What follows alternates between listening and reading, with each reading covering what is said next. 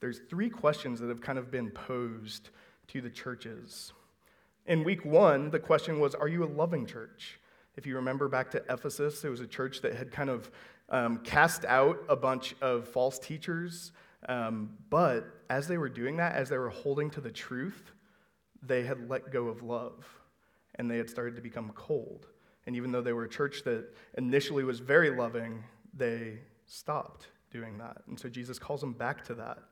And then in week 2, the question was really, are you going to be a faithful church in the midst of great suffering and persecution?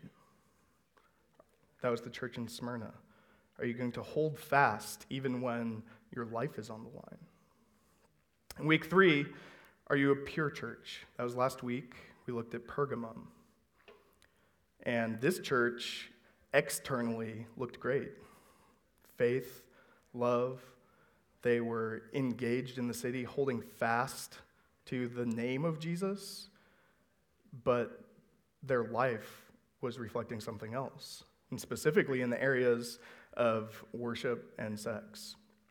And this week, it's like Pergamum a little bit farther down the road. And so we're going to look at a church where not only have they kind of let go of some of the things in their lives, but they're starting to now accept it as being taught within the church. And so really the question is are you going to value the truth? Are you, as a church, going to value the truth? And there's a great quote from a movie. I don't think it's an actual real quote. It could be, though. And it's just anonymous, and it says it's from a DC bar. And the quote is this. I'm going to edit it slightly. But it's, truth is like poetry, and people hate poetry. And so this is actually picking up on one of the refrains that we've heard over and over again in these letters. And that is, he who has ears, let him hear what the Spirit says to the church. This is actually familiar. Jesus used this in his public ministry when he was teaching. He would often say it at the end of a very confusing thing. He'd say, oh, he who has ears, let him hear. And here's what that means. It means that everybody is going to hear it, but are you going to listen to it? Because when Jesus is teaching, when he's proclaiming truth, it'll do basically two things. It only does two things ever. It will either transform you and turn you into a faithful worshiper and follower of him, or it will harden you and make you more resistant, more calloused. And so the desire, the heart of Jesus is that we would all hear and be transformed and be changed. And so as we kind of go into that, this is the challenge for our text today, is that we're going to hear some things that we probably don't want to hear. Last week we heard Jesus kind of threatening the use of the sword against the church, and now we're going to see what happens when the sword is deployed. And so here's what I would encourage you with before we read this text and kind of go through it. It's one of the best things about Revelation is that Jesus is front and center, and he's exalted and he's glorified. And sometimes it's easy to lose sight of that as we're thinking about how we fit into the pieces, but John doesn't really care. He just wants to hold up Jesus as the center, as the ultimate king of the universe, the one who has won victory. And so as you're listening today, know this, that we are seeing one side of a very complex and rich character, and that is Jesus. And so I'll try and help us remember the whole part, but we're really going to look at one piece of the puzzle, and then I'll kind of like at the end try and zoom out and say, like, here's how it fits into the whole puzzle. But we're just going to look at one piece. And so let's go ahead and do that. If you would, please turn with me to Revelation 2, and we're going to start in verse 18 and go all the way through the end of chapter 2, verse 29. And to the angel of the church in Thyatira write, the words of the Son of God, who has eyes like a flame of fire, and whose feet are like burnished bronze. I know your works, your love and faith and service and patient endurance, and that your latter works exceed the first. But I have this against you, that you tolerate that woman Jezebel, who calls herself a prophetess and is teaching and seducing my servants to practice sexual immorality and to eat food sacrificed to idols. I gave her time to repent, but she refuses to repent of her sexual immorality. Behold, I will throw her onto a sickbed, and those who commit adultery with her I will throw into great tribulation, unless they repent of her works. And I will strike her children dead. And all the churches will know that I am he who searches mind and heart, and I will give to each of you according to your works. But to the rest of you in Thyatira, who do not hold to this teaching, who have not learned what some call the deep things of Satan, to you I say, I do not lay on you any other burden. Only hold fast to what you have until I come. The one who conquers and keeps my works until the end, to him I will give authority over the nations, and he will rule them with a rod of iron, as when earthen pots are broken in pieces. Even as I myself have received authority from my Father, and I will give him the morning star. He who has an ear, let him hear what the Spirit says to the churches. Please pray with me. Heavenly Father, it is hard to hear and read these words and not have a very mixed response.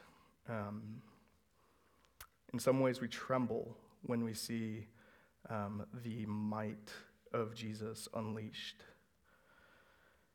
And Lord, I just ask that you would help us to hold fast to you, that we would hear your words and remember who you are, that you have made us, that you formed us from dust, and that, Lord, you have shown your love for your children by sending your Son. And God, even in the midst of great judgment, there is a call for us to hear and to repent and to turn back to you. And just, God, I ask that you would open our ears. Help us hear. We can't do it by ourselves. We don't want to hear this truth. We are naturally disposed to reject it. And so, God, we need your help. And so I ask that you would mercifully do that, that even this morning we would hear this and we would know you and be able to claim you as our prize and you as our victory. And God, please help us do this morning. We pray all of it in Jesus' name. Amen. All right, so as we look at this church in Thyatira, we need to connect it back to Pergamum. And so I'm just going to remind you guys a little bit, and if you weren't here, please listen to that sermon. It was really important in kind of establishing the next couple in terms of what Jesus is doing and what he's looking for in these churches. And so in Pergamum, the church, if you remember, they were holding fast to Jesus' name, not denying the faith. They had the example of this guy Antipas, who basically was martyred. He held fast to the name of Jesus with a faithful witness until the end, until his death. And so they had that example, and yet they were starting to kind of practice the pagan worship of eating in these ceremonies and the prostitution orgies that were happening in the temples. And so they had kind of started slipping and becoming more like the surrounding culture. And if you remember from the image of the prologue to this whole letter, the whole purpose of a church is to be a lamp. So the churches are the lampstands, and Jesus is in the midst of the church. And Jesus sends these stars, the message that he has for each of these churches, to light the lamp. And that's familiar imagery for what churches are supposed to be. They're supposed to be a light in a dark place. And so when the church in Pergamum started kind of practicing and looking more and more like the people they were living amongst, their light was starting to fade. And so Jesus gave them the correction.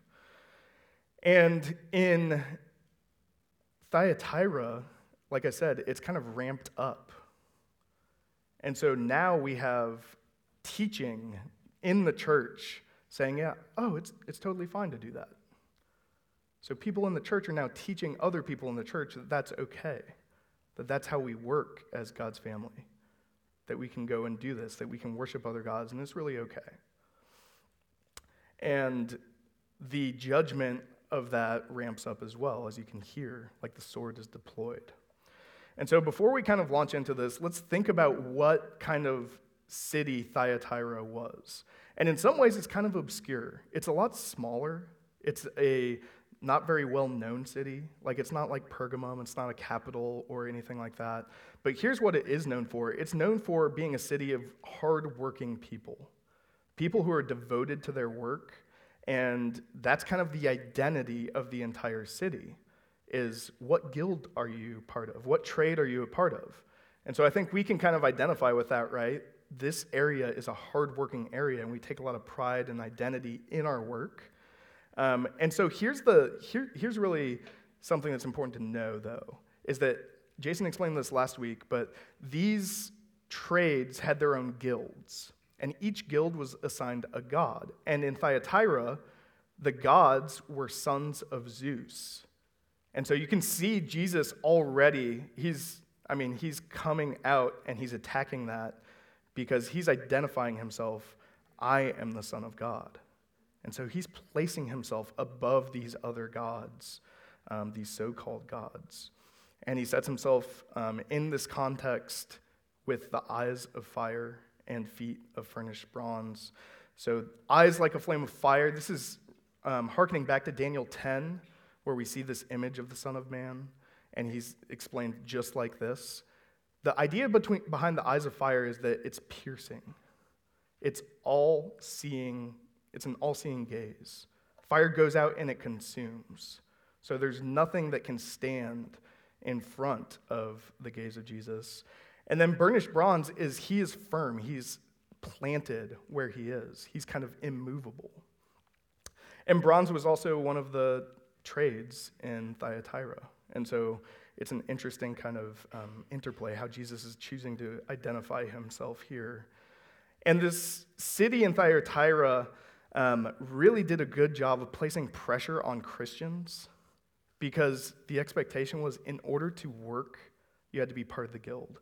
It's almost like a really tightly wound labor union system, where like if you wanted to work in a job, you had to join the guild. And then if you were in the guild, you would go to the temple ceremonies, and you would have these feasts and these celebrations every now and then where they would bring in prostitutes, and it would just be gross sexual immorality happening. And so if you are a Christian in that context, how are you going to live? How are you going to navigate that life, that pressure? It's tough. And so you can understand how this would happen at a church like this. You can understand how it would be appealing to hear from somebody in the church, it's okay. Like, you got to eat, right? So just go ahead and join the guild. Like, Jesus knows your heart. It'll be okay. And so that was happening in the midst of this church that has works of love, faith, service, patient endurance. They're kind of like the anti-Ephesus. So if you remember, in Ephesus, there was a progression from like very loving to not loving at all, even though they were holding to the truth. And here in Thyatira, their works are exceeding the first, but they've let go of the truth. And so how they were doing this was, in verse 20, we see this criticism that Jesus offers. But I have this against you, that you tolerate that woman Jezebel, who calls herself a prophetess, and is teaching and seducing my servants to practice sexual immorality and to eat food sacrificed to idols. So Jezebel is not the name of the actual person. It's a name that Jesus is using to communicate something about what she is teaching. And so you have to go back to 1 Kings, starting in 16 and throughout, to learn more about Jezebel. But Jezebel was the wife to King Ahab.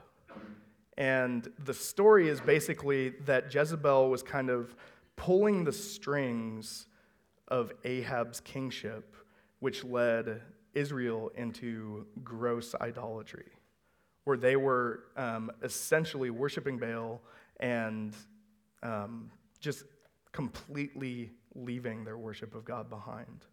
And Jezebel was kind of the power behind that drift. But going even further back to the marriage of Ahab and Jezebel, the marriage of Ahab and Jezebel was a marriage of convenience and pragmatism. So she was a representative of a neighboring people who posed a threat to Israel. And so by Ahab marrying her, it kind of creates a little bit of a treaty. And so already you see there's a lot of tension and pressure in my context. I'm going to release that by figuring it out on my own and disobeying God. And so that is kind of like a paradigm, because what essentially Jesus is saying is, just like Jezebel, this woman is also doing the same thing. And behind all of that is we see that this is not just Jezebel, and it's not just this woman in Thyatira, but this is a strategy of Satan. And it has been Satan's strategy from the beginning of time through the present moment to distract and dilute his people with false teaching that leads to sexual immorality. And so that's just how Satan works. And so we need to know that. We need to understand that if we're going to engage faithfully in a city like this. So Jesus sees Thyatira, and again, the external picture of this church is really positive. Like, all of the signs of life are there. Faith, love, patient endurance. They're growing in all of these things. And so Jesus basically sees them, and he sees them kind of like a tree that is planted in the midst of a drought that is just beginning. So the tree looks like it's alive, but the source that it's connected to for life has been interrupted. It just doesn't know it yet. And so we learned that if you separate truth and love, just like in Ephesus, remember, if we learned that if you hold on to truth but let go of love, you actually don't have truth anymore. You have a lie. You have the lie that you can have truth without loving. It's not how it works. Well, it's the same thing here, just the other way around. If you try and love without truth, you're going to do great harm. And so truth is the foundation for a faithful life. And if you let go of that, the structure might stand for a little bit, but it will crumble. And Jesus knows that, and he sees that. So again, it would have to be so tempting to be in that church in Thyatira and to have one of your friends in the church who you know well start to tell you, yeah, it's okay. Like, Jesus understands. He's not going to require this. He wants you to have your best life now. That's what he wants for you. And that means you can do whatever you need to. Just figure it out. Jezebel's teaching solved a lot of practical problems. It solved the tension of how do you live as a Christian in this world. And honestly, their life probably got a lot easier because all of that social pressure would just go away. But in this letter, we see Jesus seeing through all of that and taking the holistic view and saying, no. If you let go of the truth of what I have taught you, what God has taught you from the beginning of time, it will end in destruction. And so Jesus comes on the scene, verse 21, he comes on the scene as the judge of truth. And so this is where, when we read this, we get uncomfortable. He says, I gave her time to repent, but she refuses to repent of her sexual immorality. Behold, I will throw her onto a sickbed. This is not like Jesus, gentle, meek, and mild. It's not the Jesus that we naturally think of. And that's a really good thing. Just going to say that. And it doesn't stop there. All of the people who committed adultery with her, all of the people who were led astray by her, if they don't repent, I will send them into a great tribulation unless they repent of her works. And I will strike her children dead. This rebellion is not going to last. He's ending it.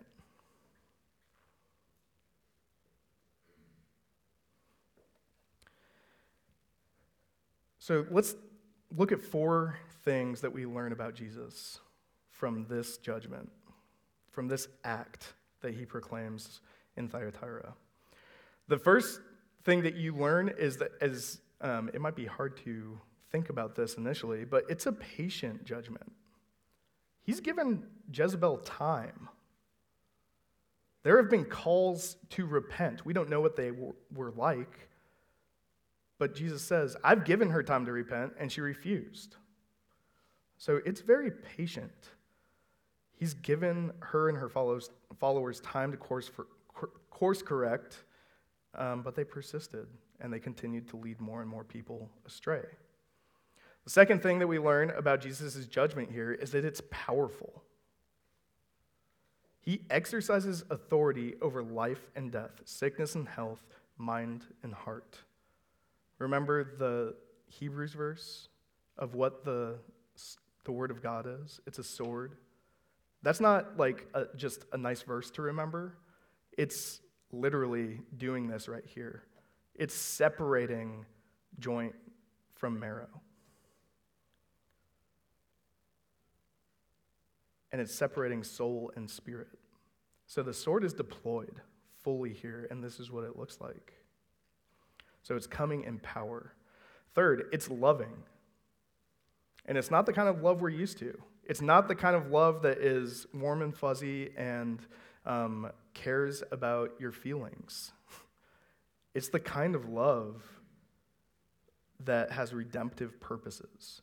It's the kind of love that sees the outcome of disaster before it happens and intercedes and halts the disaster and brings it back to healing and to wholeness. Think about all of the people in that church who were trying to hold faithfully to the truth. So there's some that are being led astray by Jezebel, and then there's others who are, no, I'm going to stick with what I know God has taught me through his prophets, through the apostles that I trust. That creates an immense pressure when there's division like that in a church, because now you have real people telling you different things, and there's pressure put on you. And so when Jesus comes and he issues this judgment, and he cuts out this cancer, it comes at great relief to those who are pursuing faithfulness. Because they're reassured, yes, that is the path that Jesus had me on. And now I don't have that nagging temptation to turn away. And then fourth, and this is most important, his judgment, it brings him glory. So he goes out. And you see this in verse 23 at the end. And all the churches will know that I am he who searches mind and heart. So word of this will spread, and Jesus will be glorified. And so this is kind of one of those moments where we have to hit pause and remember it's not about us. Like the book of Revelation is not a book that is primarily designed to make us great Christians. The primary purpose of Revelation is to show Jesus off in all that he has done for his people and to show him as glorious. And so we get to read this and with great trembling acknowledge that Jesus is king and he is the truth. And it is his foundation that props us up and allows us to love him and pursue him. We get to see the truth and beauty of Jesus as he looks into a tiny little church that's kind of like a nothing church. And he cares enough to come down enter in and cut out this cancer that's plaguing them. That's the character of Jesus. That's the type of Savior that not only we have, but that's the type of Savior we need. Because that people, what they represent in Thyatira, that is the state of our natural hearts. We reject the truth. We want to figure it out on our own. We want to be able to just offer our sacrifices, appease the gods, and live our life and get blessed by the economy. That's what we all want, isn't it? Just naturally, that's what we want. But the type of Savior that we need to save us from that is the type of Savior that Jesus is. And he comes in power. So, for those who hold fast to truth, truth being the foundation of the faithful life, now we get to see the outcome of the faithful life. And we've been talking about conquering. That's one of the other themes and refrains in all these letters, is Jesus says, to him who conquers, I give you this. And I was talking with some of you guys about this. This seems just so abstract. It really does. It's like, oh, that's great, conquering, cool. What does that even mean? How do I do that, and how does it make a difference now? And so this is going to get worse because this is really abstract. We don't really know what these symbols exactly mean, but we do know what they represent. And so we're going to talk about that. But conquering is shown to be cosmic victory to this church in Thyatira. Have you guys ever run in the dark? Okay, sweet. So I don't know. I don't like to run, but I got put in positions where I had to run. And we had like a little headlamp. We had to, it was the rules of the race. And we're in the middle of nowhere running with a headlamp, and you can't see anything except for what's right in front of your feet. And it's really nice because you can kind of zone out and not worry about how far you have to go. And so it's really convenient if the goal is just to keep running the race that you're running. But here's what it's not convenient for. It's not convenient for gaining perspective. You don't know where you are. You could be in Montana or you could be in Arizona. You don't really know. And so when Jesus zooms out and shows us conquering on his terms, he's giving us perspective. And it's really helpful because it interrupts our little focus of this life where we're just looking at the next step in front of us. Because when you do that, it's great until you don't know where you're going and you've been going the wrong direction. And so when we see conquering as cosmic victory, it just turns all the lights on.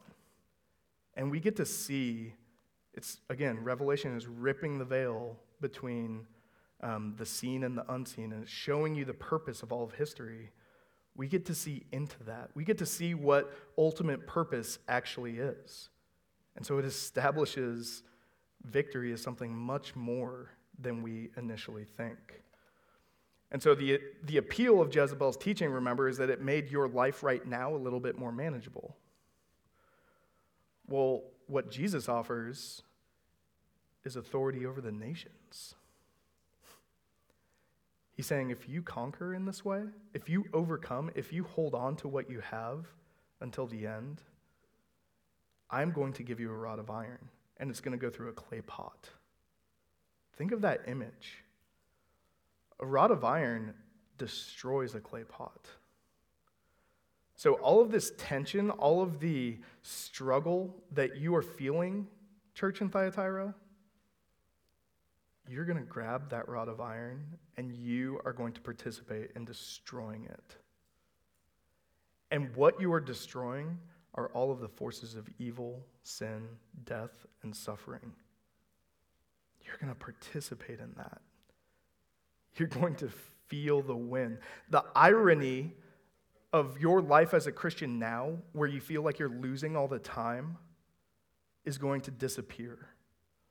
And the reality of your position in Christ as the victor will be firmly established. And then he's going to give you the morning star. So the morning star is one of the more enigmatic references in Scripture. We don't really know what it means, but it represents the rule of the Messiah. So the morning star was always always serving to illustrate that the Messiah is here and he's reigning. And so Jesus, again, he's sharing his rule. He's sharing his authority with us. Like, that is crazy. He's been given all authority over heaven and earth, and he's sharing that with us. Do you feel equipped for that? Can you handle that kind of authority? Yeah, he's going to give it to you. He's going to give it to you. And so that is what we're promised. Now I'm just going to speak to us as a church, because I live in this city. I feel this tension myself, and I know you guys feel it through talking to you. And Jesus did too, but Jason kind of opened that door last week, and we talked about the temptation that we feel in the city. That's just, we're in a hypersexualized culture where it's all about you. And so I want to apply what we just heard to that for a minute. And I want to encourage you guys, because there's a lot of you here who aren't married, and that might be by choice, it might not be. But it is so hard to live faithfully as a Christian when you're not married. It is almost seems impossible. Like the pressure on you to just do what the culture does is really strong. And that might mean dating somebody that you're probably not supposed to be dating. That might be pushing boundaries that you shouldn't be pushing. It might mean just remaining pure until you're married. All of those things are true things that are really hard to hold on to. And so I just want to encourage you, because I know some of you are doing this extremely well. And it feels like nobody sees you. It feels like there's no purpose to it, and it feels like it's never going to matter. And what we see here is Jesus says it absolutely matters. He sees you in that, and it's precious to him. It's precious to us as a church, because it helps us, if we're married, it helps us be faithful. Your faithfulness impacts our faithfulness. And if you're married, it's not really any easier if you're married. We know this. Are you holding fast to your husband or your wife? Are you guarding your mind, your heart, your eyes, your entire body from temptation that's all around us? Are you pursuing each other in love? I know it's really, really hard. And it seems like it doesn't matter again. You just get caught up in kind of the everyday monotony of it. And Jesus sees it, and it greatly matters to him. And it serves as a beautiful illustration of the gospel for our church. So if you're not married, your faith, your love, and your desire to please Jesus in that season, it's showing off the sufficiency of the gospel, because you're saying, I don't need that. And if you're married and you're faithful in that, you are actually demonstrating the beauty of the gospel.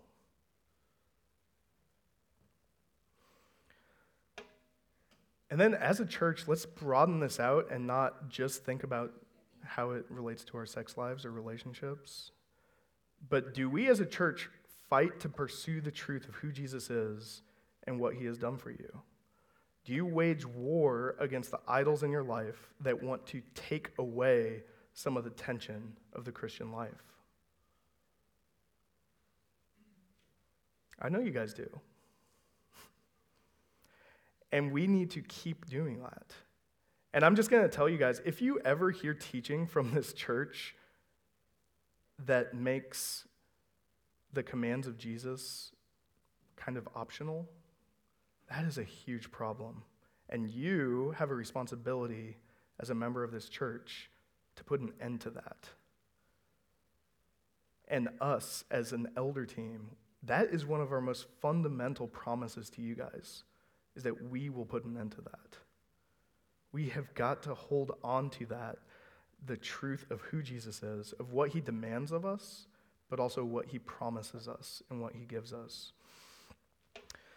To close, I want to fill out some of the complexity and the richness of the character of Jesus. And this is a poem. It's written by a guy, Glenn Scrivener. He's an Australian pastor. And it just helps so much kind of look at the multifaceted nuance of who Jesus is and how his character meets different needs in our souls. So I just want to read this as we close. And it's actually based on Revelation 7 and just all of who Jesus shows himself to be in the book of Revelation. For our anxious little realm, for the fears that overwhelm, there is a throne. For mistakes we can't forget and the sins that still beset, we have a lamb. For our lost and lonely hearts, for our gnarled and tangled parts, we have a shepherd. For regret and ravaged years, for sweet and bitter tears, we have a father. For treks through burning sands to our home in promised lands, this hope till all is done, our God, the three-in-one. Please pray with me.